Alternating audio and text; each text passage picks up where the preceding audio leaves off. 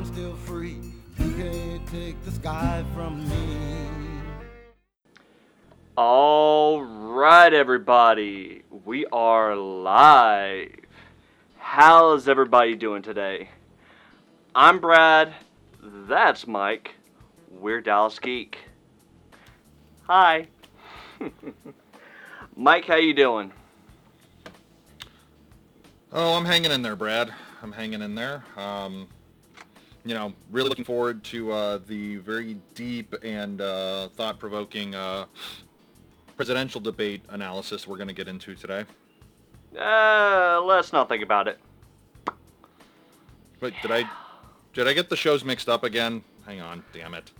On that note, Damn it. guys, thank you for joining us today. If this is your first time, please do not forget to check out all of our future videos. Do not forget to follow us over on YouTube, Facebook, and don't forget to like the video. And of course, subscribe over on YouTube and still like, because that will keep the Google overlords happy. And just in case you like our stuff but don't have time for the videos, they really want to be happy. Well, you can always catch the audio of our live streams and our interviews over at Apple Podcast, Spotify, iHeartRadio, Google Podcast, and Stitcher. So, but that won't make the Google overlords happy if it's not video, will it? No, but it'll keep everybody else happy. So, it all works. I thought we only lived to please Skynet. I mean, Google. Meh?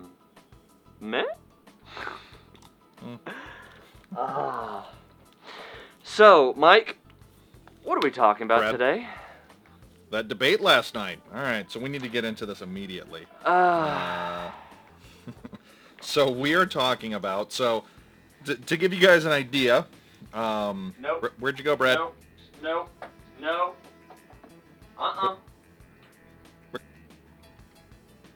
Where'd you go? Bad Mike. Bad Mike. Are you scolding me off camera? Felt right. All right. So to give you guys a little context for what we're going to be talking about, Brad and I were kicking some ideas around. Mainly, how we've kind of been coming up with some new topics and new, segments and whatnot, what with the world trying to end every other day. And we really like the Does It Hold Up? Especially when one of us takes the very snarky, this is a piece of crap, and one of us basically plants our flag like it's Custer's last stand and is going down swinging, basically. Back to the future. But we were kicking... Oh, no, wait, I don't have to cough when I say greatest trilogy of all time. But I digress. There's only one trilogy that we will be acknowledging on this show. Which one is that one? The only trilogy that matters. The one far, Lord of the far away. Rings? Star Trek. Nah. Anyway, so one of the things that we were looking at for possible new things to talk about is we got into the topic of movie anniversaries. Mm-hmm. And I wanted to call this segment Holy Hell, We're Getting Old. Brad wasn't too keen on that because Brad's I don't like not to think fun. about it. Yeah. But, yeah, holy hell, we're getting old. Because this year, in fact, this month, I think, if I remember right, marks the 15th anniversary of the release of Serenity in theaters. Yes. No, the greatness Serenity, of, the little show that could. The greatness of a cast that Fox didn't believe in by a showrunner that Fox didn't believe in, that became a resounding success after the fact to Fox's disgrace, and a box office success thanks to Universal Pictures. Yep. Go figure. So, yeah, right? So, I guess, do we need to talk about the checkered history of the Firefly franchise, Brad? I We need to mean, talk for those about how people that Fox don't know was- about it, it's probably worth giving the 5-second overview. Yeah, So, in 2002, yes, the show was 2002, right? So September 2002. thank you. So coming off of Buffy, coming off of Angel, Joss Whedon pitched the idea of a Western set in space, and Fox picked it up. And it's very, it tackled and kind of fell into some of the old school kind of sci-fi tropes and whatnot, but it was really more so than anything, hey, you know, space is the final frontier, so we're going to treat this universe like it's the actual frontier. So it was a Western set in space.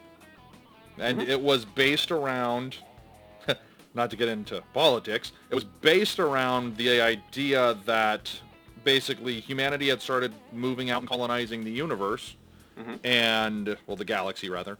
But the United States and China had basically joined into one kind of super nation?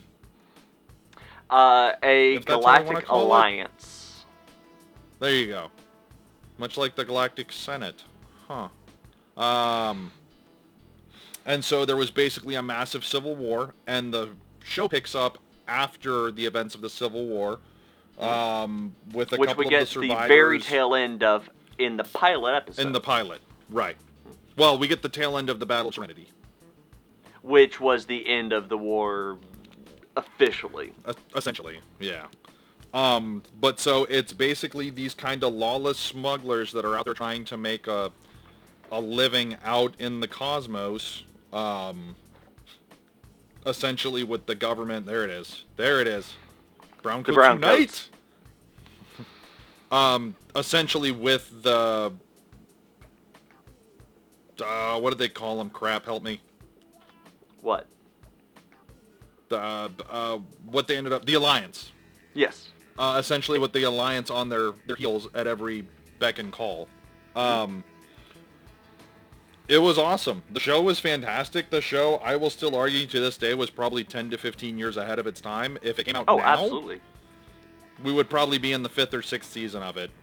Well, the thing is, a lot of sci-fi ended up hitting on the exact same notes as that show did about 10 years after the fact. And yeah, if it had just come out a little bit later, it would have been much better received, I think. I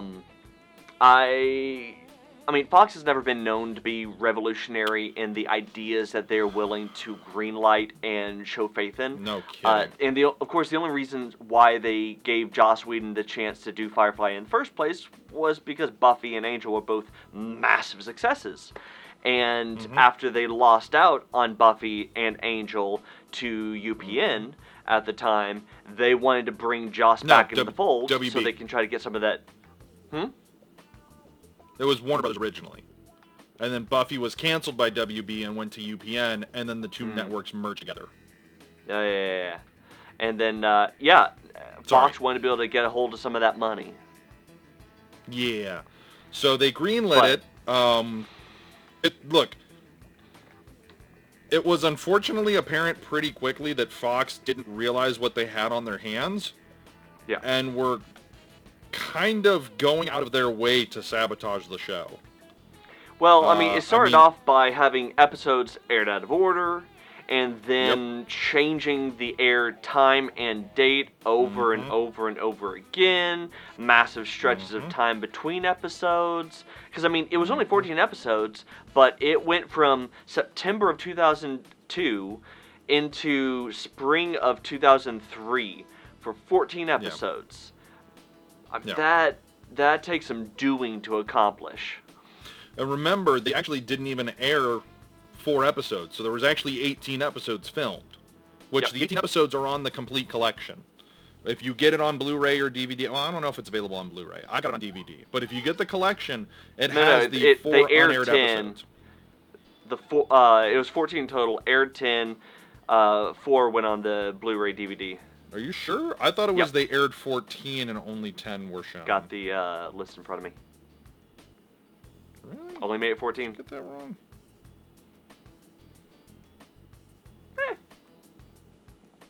Anyway. Sorry, go ahead. Oh, no, so, yeah. A year 14, after son of a bitch. cancellation, there had been such a massive outcry from the fans saying they wanted justice done to their show, that the crew, the cast, the story deserved better. Fox, of course, never being able to make a mistake when it comes to show cancellations, ever. Sure. They weren't going to do anything about it. So, Right.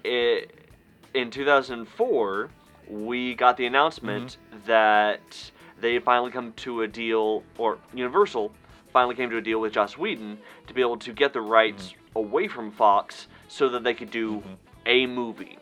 It was only going to be one movie, and there was never a chance of anything more, and the goal of this was to be able to wrap up the story enough so that the fans and everybody involved with the show could feel like there's some kind of satisfactory ending that you could see the story going off in whatever direction you can imagine, but didn't have to create something to see it. You could have an organic ending. Right, yeah. So, because if I remember right, I think, I don't remember if Whedon actually came out and said it, but I think, if I remember right, he basically said the movie was to essentially act as the preceding X amount of seasons that they had originally thought of the show being.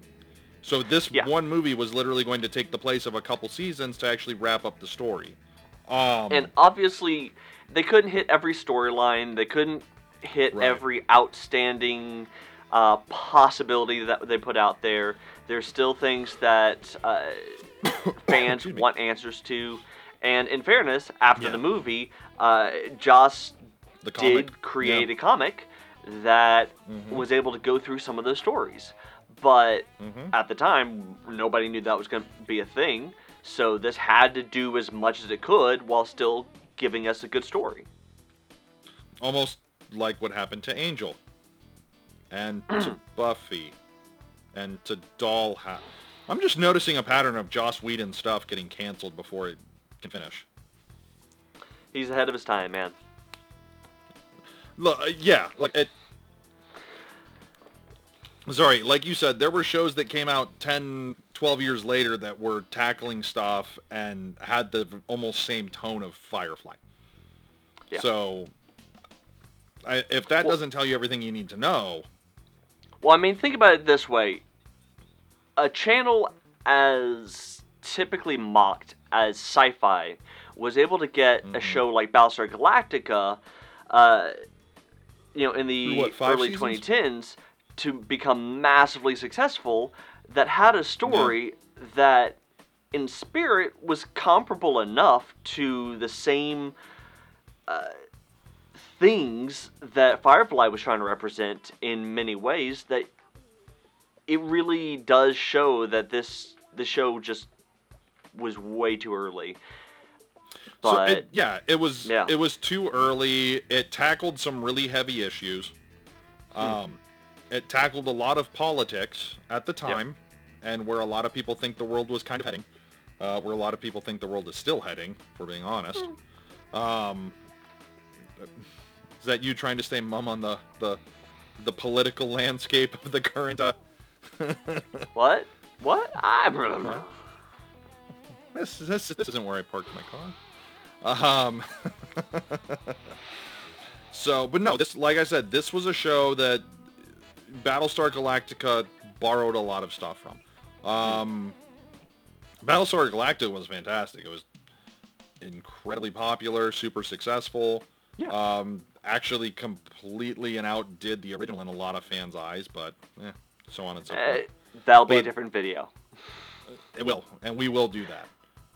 But, like I said, this is a show that, the other thing that really gets kind of glossed over too, is you had a singular story that was based around the ship that was the Serenity.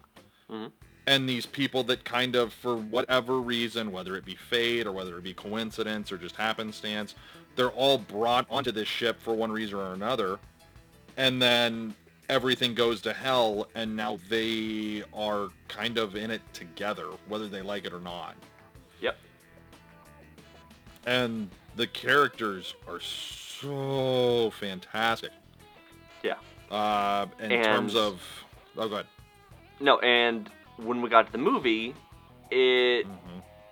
You got to really see that shine. And that's kind of where we need to jump into it, because there's a lot to talk about the movie, and we only have so much time to cover this. So yeah, go ahead. 2005, Serenity. Mm-hmm. This was a movie that nobody expected, everybody hoped for, and maybe one of the best examples of a TV show that was given a movie that did it right.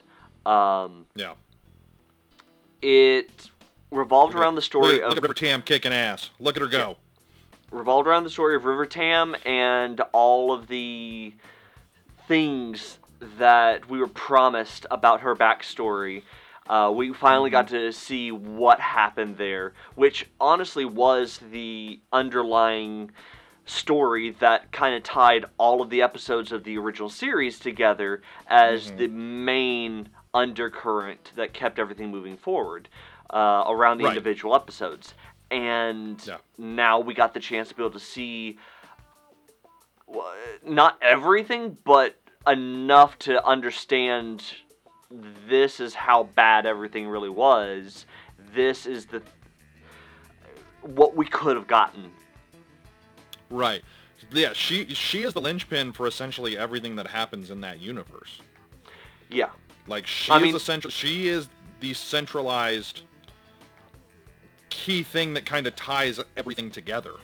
Yeah, I mean, this is a story around the crew. This is a multi-person story that didn't really have a main hero or central character per se, but River was the character that tied everybody together in a way that honestly kind of turned them into a family without anybody really originally wanting it. Because of that, you get some amazing dynamics. I mean, obviously, you were always going to get some great dynamics between Zoe and Wash, Jan Torres' character, and Alan Tudyk's. They were fantastic together, and their characters were always supposed to be close. And Mal getting thrown into the mix with Nathan Fillion, there was always going to be something.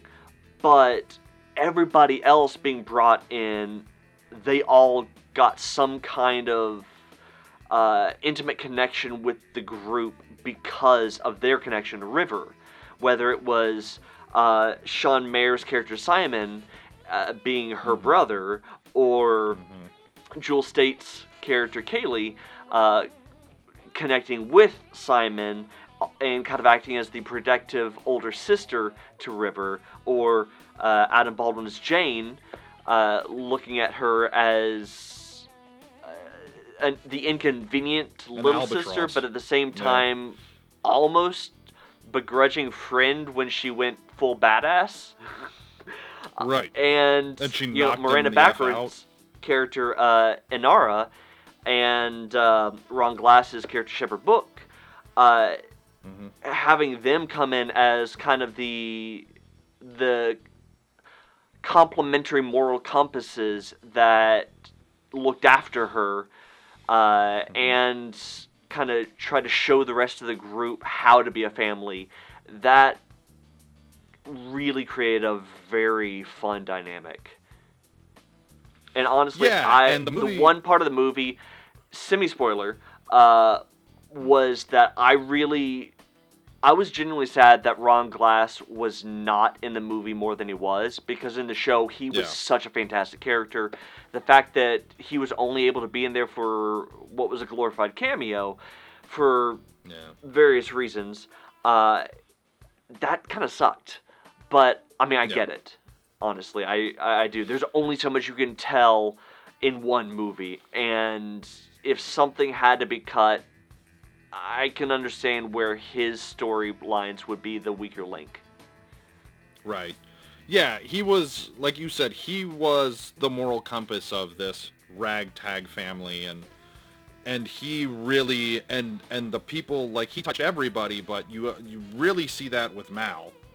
Yeah. Like, the character, the person that Mal is when the show started to the person that Mal is when the movie ends are two completely different.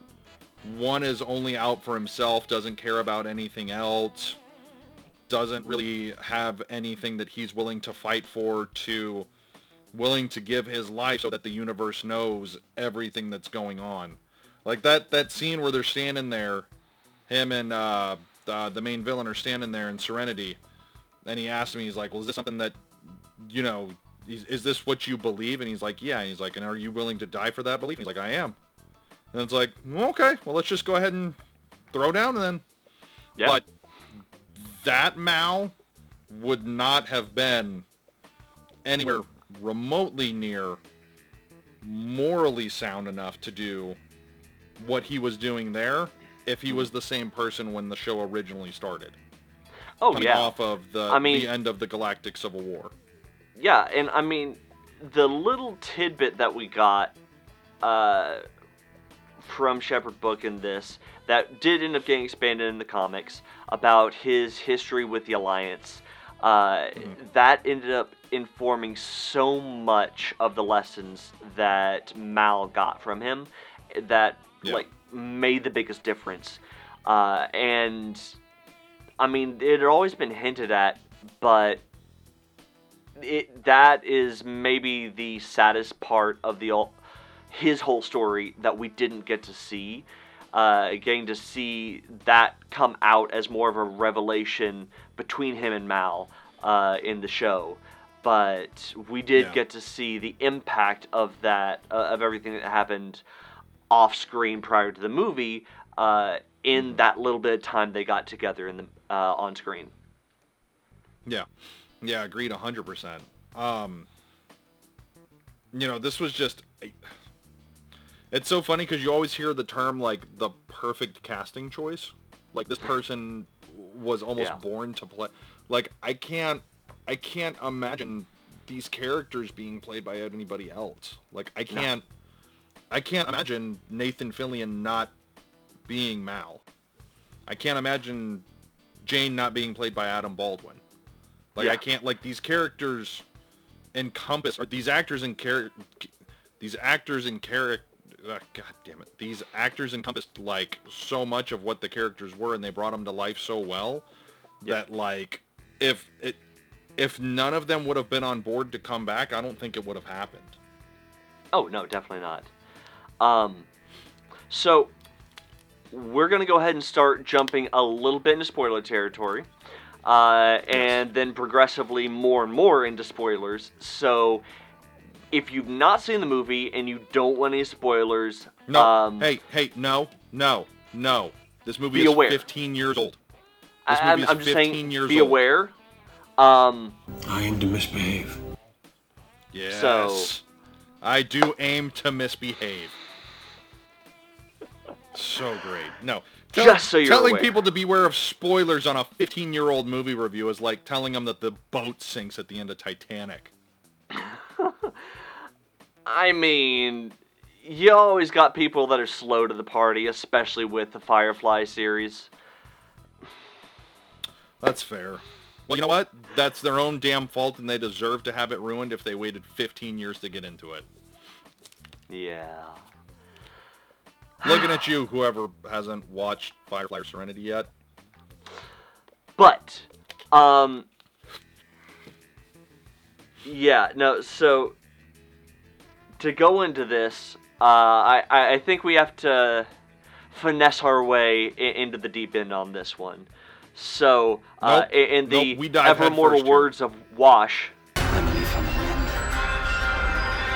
Watch how I soar. You're having we way go. too much fun with this, aren't you? Oh, wait. Just wait. Oh, no. But, no. Yeah, Where did so you want to take it? Jump into something that we kind of touched on a minute ago, it really is hard to be able to get a show that started off as a show and got a movie later, be able to have their movie adaptation not come across as either forced, so blockbustery that it looks nothing like the show, or so TV movie that there's no way this should have been justifiable as a theatrical release.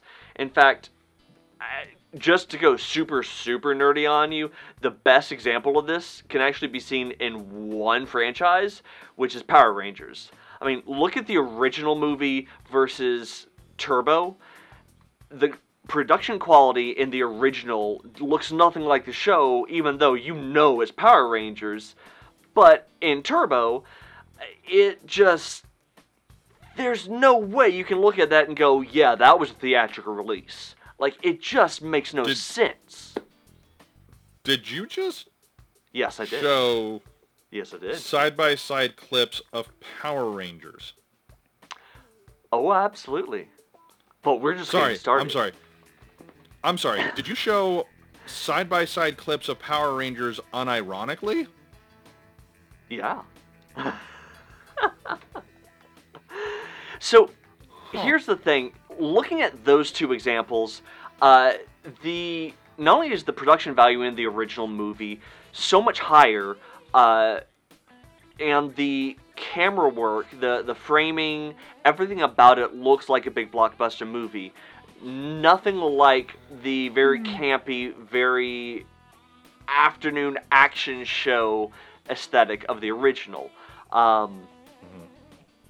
But, you know, there's a charm to the show that the movie kind of lost, which is why it kind of lost touch with a lot of audiences when it first came out, because it was like, yeah, this is a cool movie, it looks nice, but is this Power Rangers?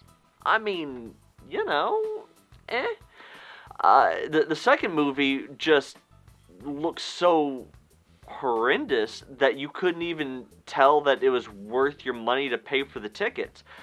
Now, compare that to Firefly versus Serenity, and while, yes, it's very clear that you got a higher budget for the movie, there are still so many parts of the feel of it, the flow of the framing, the flow of the storytelling that felt like it was the show, just given the cinematic touch.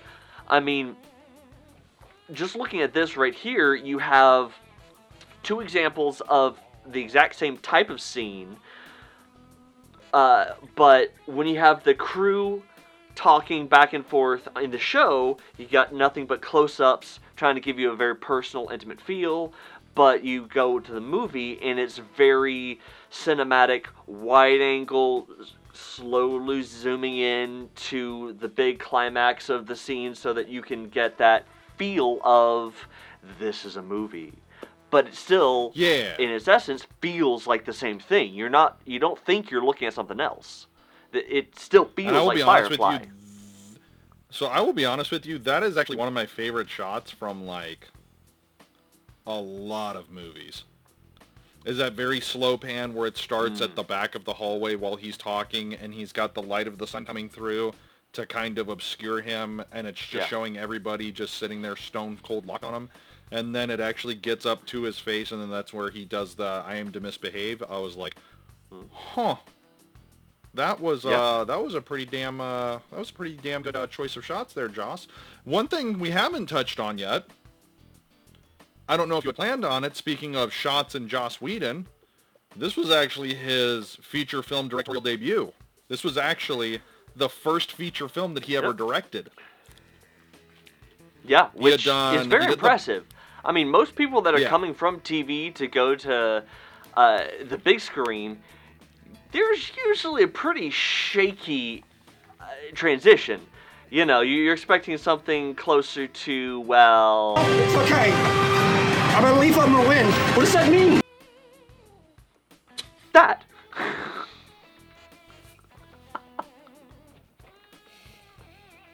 God damn it, Brad. So, but no, this was... yeah, it's nice to see.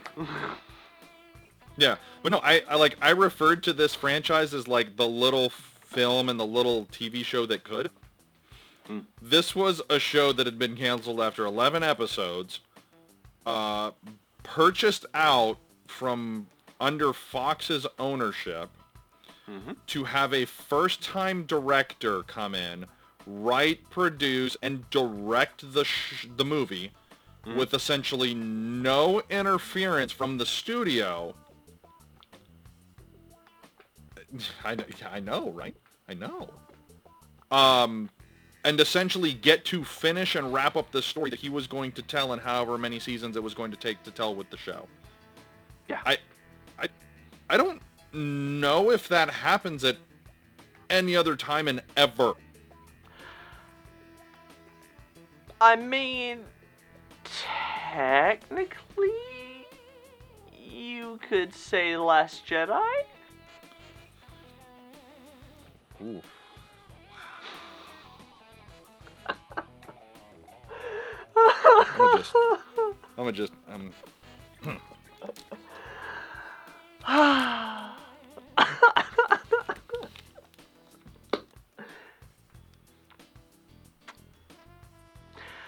With that though, yeah, no, it is impressive that Joss was given so much leeway, and honestly, I genuinely think that the amount of outcry that the fans gave after the show's cancellation that helped convince Universal to make this movie a thing in the first place really helped with their decision to let him do his thing without interference. Because they saw what happened when a studio did interfere, and they understood how important it was to both Joss and the fans that they were banking on to get exactly what Joss wanted to give, which obviously succeeded. $39 million budget, by the way. Which is very impressive, but coming from a TV budget, a $39 million budget was probably more than he was ever given for any single episode he ever did, even some of the higher budget, higher production episodes that he did for Buffy or Angel. I mean, it's impressive. But, I mean, yeah, look, in a way, coming from TV to movie is kind of like going from horror to big blockbuster. When you're used to trying to make something look good and finesse greatness out of something that you barely have a budget for, when you're given a budget, you find out how to use it more effectively. Yeah, and then this was also, if I remember right, I think one of the things that Firefly was initially canceled for was that Fox said it was too expensive. Yet they filmed a feature-length film for less than $40 million. Okay, Fox. Too expensive. One of the things that this franchise also really does a good job of highlighting is both Joss Whedon's ability to develop pretty much any damn character that he wants to develop. Yeah. And then also his ability to write fantastic dialogue. Yeah, which, I mean, you want to talk about great dialogue. This movie, I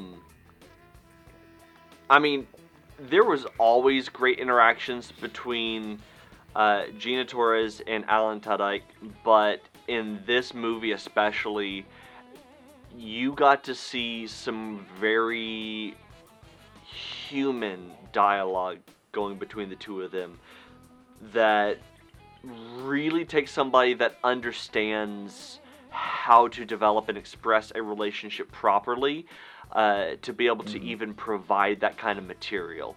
Because I could easily see that coming from anybody else being a lot more stereotypical and either too cheesy or a little too clunky, because somebody else more than likely would have tried to go a bit more traditional movie romance rather than, well, what we got, honestly.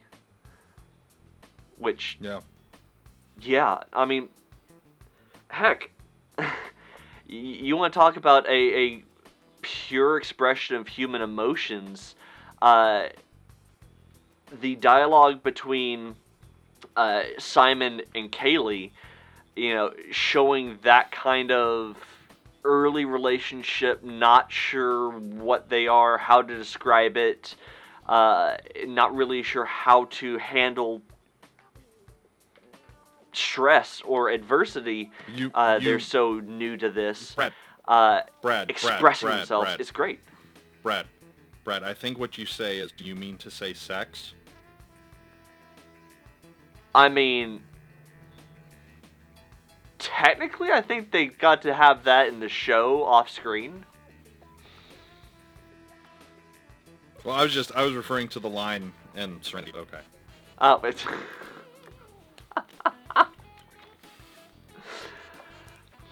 which does bring up something else. You want to talk about great dialogue? Jane may have been given some of the best one-liners in the movie and the series of anybody.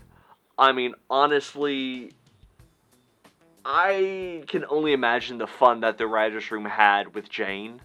There's just so much greatness that came out of his mouth. Yeah, that was one of those characters that's like so, like, he's the bounty hunter, but at the same time he's such a goofball at times, and then he's a hard ass at other times, and then he's completely clueless at other times. You're like, which Jane am I about to get walking into this situation?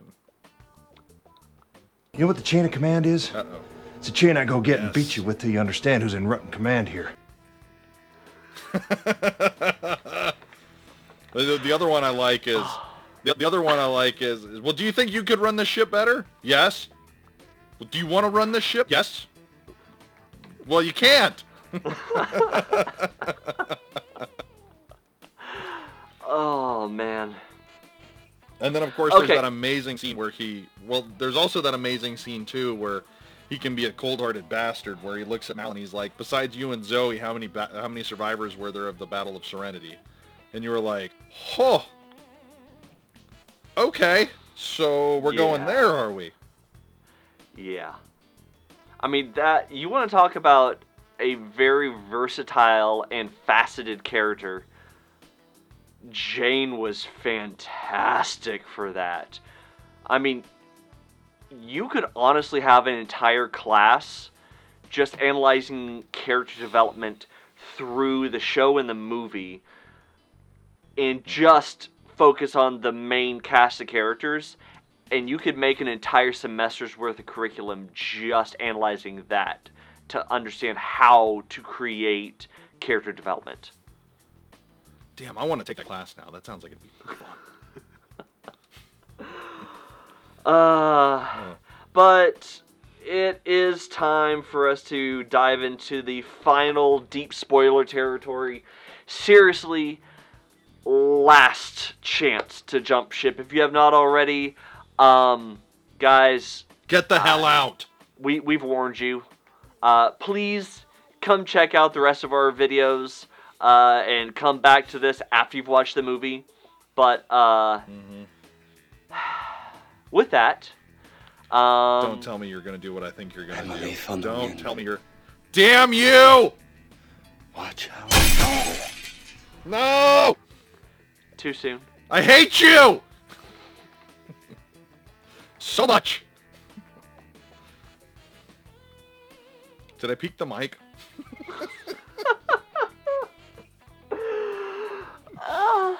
Yeah. That is... Yeah. That was the first time I watched this movie. When that happened, Yeah. I didn't know that I knew so many adjective versions of the F word. So, yeah. yeah, I mean, there's definitely some spoilers to take away from this, but this was probably the biggest one that still affects fans today. I mean, sure, go ahead and do the reveal about the Alliance accidentally creating the Reavers. Give the reveal about, the dark, evil, deep states experiments that they did on River and other kids like her. And other children. Yeah.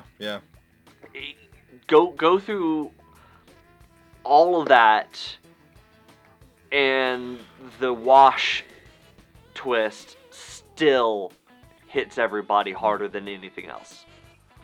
Son of a bitch. That one hurt. That one hurt a lot. Like, Booker, or Shepherd Books too, wasn't fun. Yeah. Which is sucked. The other reason why his time being so short on screen really hurt, because having his character be killed off in the movie, and then only having 10 minutes with him, that just sucked. That was a bummer. But I will say I almost want to say it actually might have even arguably worked to the benefit of it hurting so much with Shepard.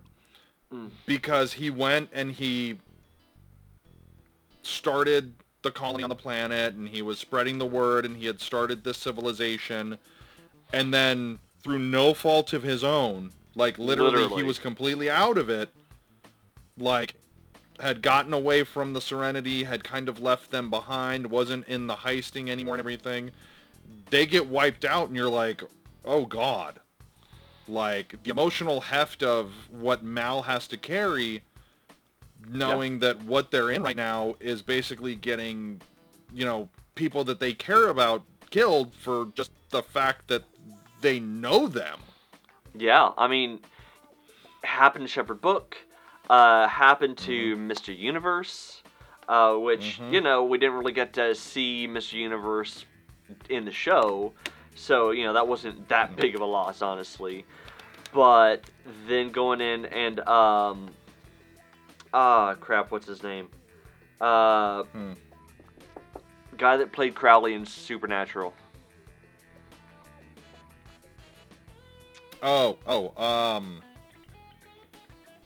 you would ask me that.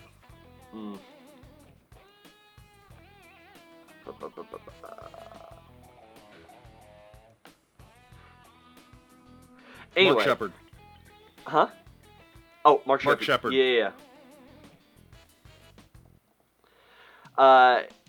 Getting to find out that his character got killed off, and the other characters that we found out about at the first episode of the series that had been previous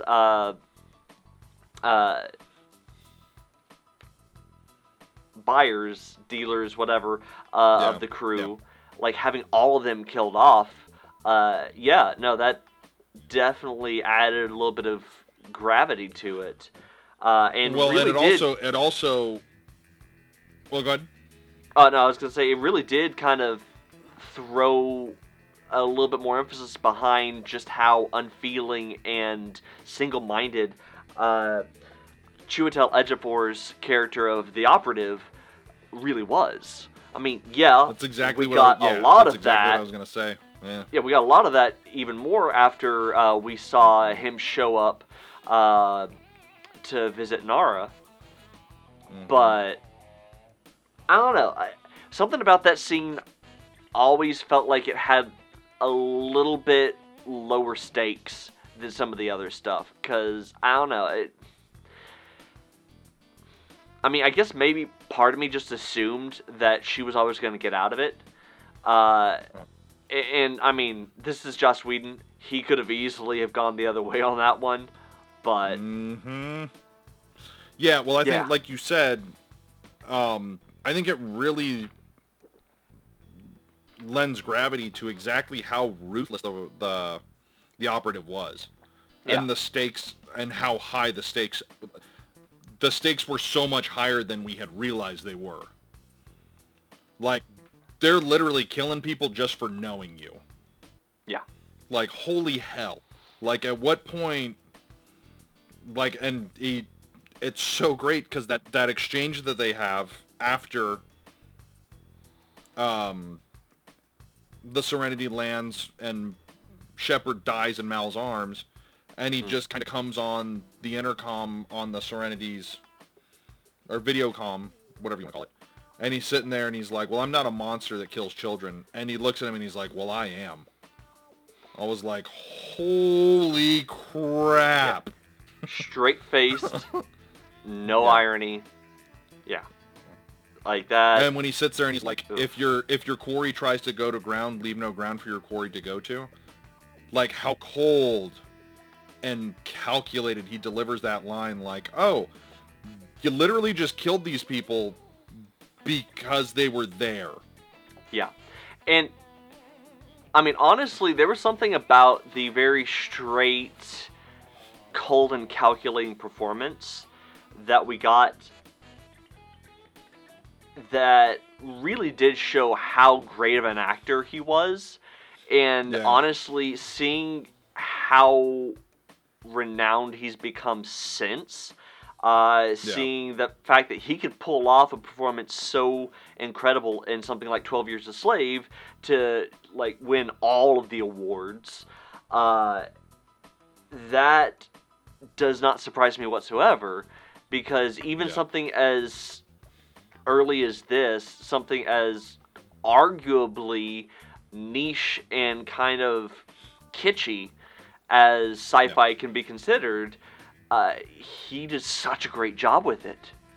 I mean, it really showed off how good he was with such a simple performance. Well, and it's so funny because the show takes place in, I think, like the 2500s or the 2600s, if I remember right. You can correct 25. Me on that. Yeah. Yeah. But, like, the dude's weapon of choice is a samurai sword. Yeah. Like, he has a very old... Well, like, it's a very old world, like, view of the world and moral compass that he has.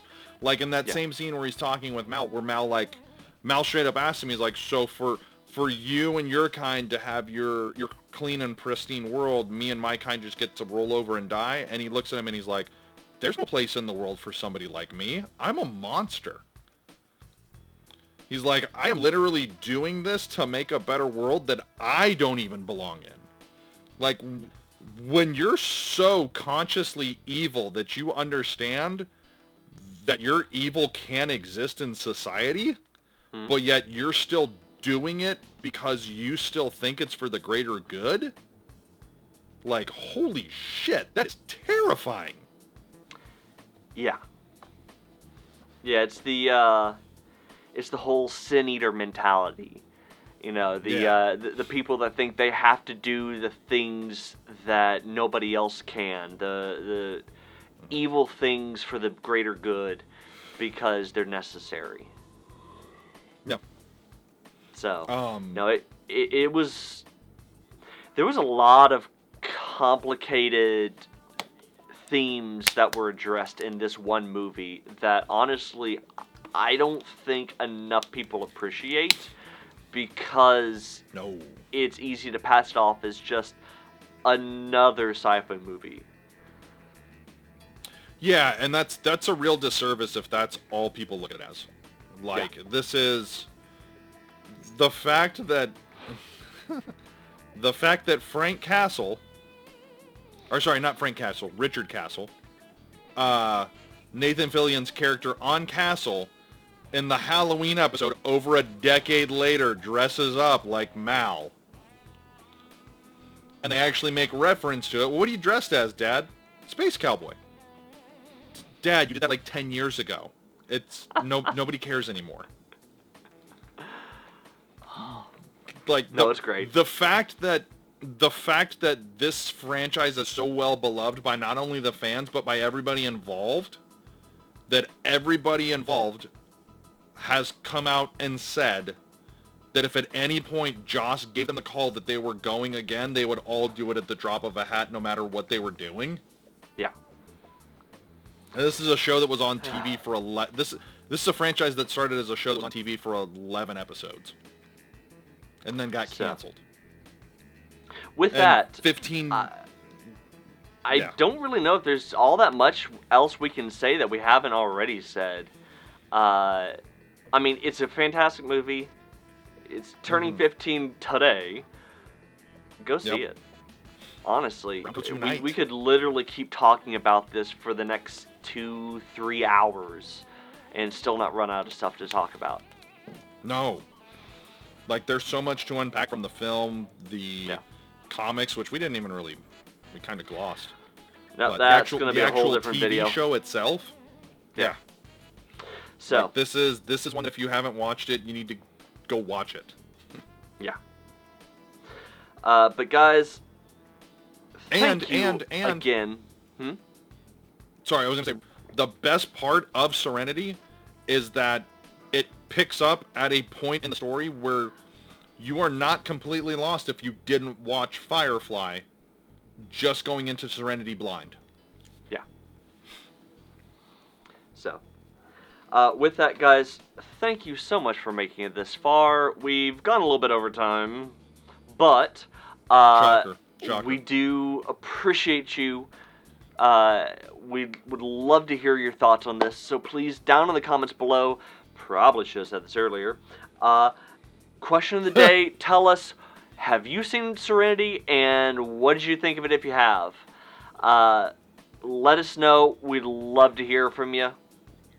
But until next time, if you liked our video, please don't forget to like it and follow us over on Facebook. Like the video and subscribe over on YouTube. And if you want to check out more of our content but don't have time for the videos, you can always get the audio of our live streams and interviews over on Apple Podcasts, Spotify, iHeartRadio, Google Play, and Stitcher. So, seriously, thank you all so much for joining us. And until next time, as always, I'm Brad, that's Mike, we're Dallas Geek, and see ya.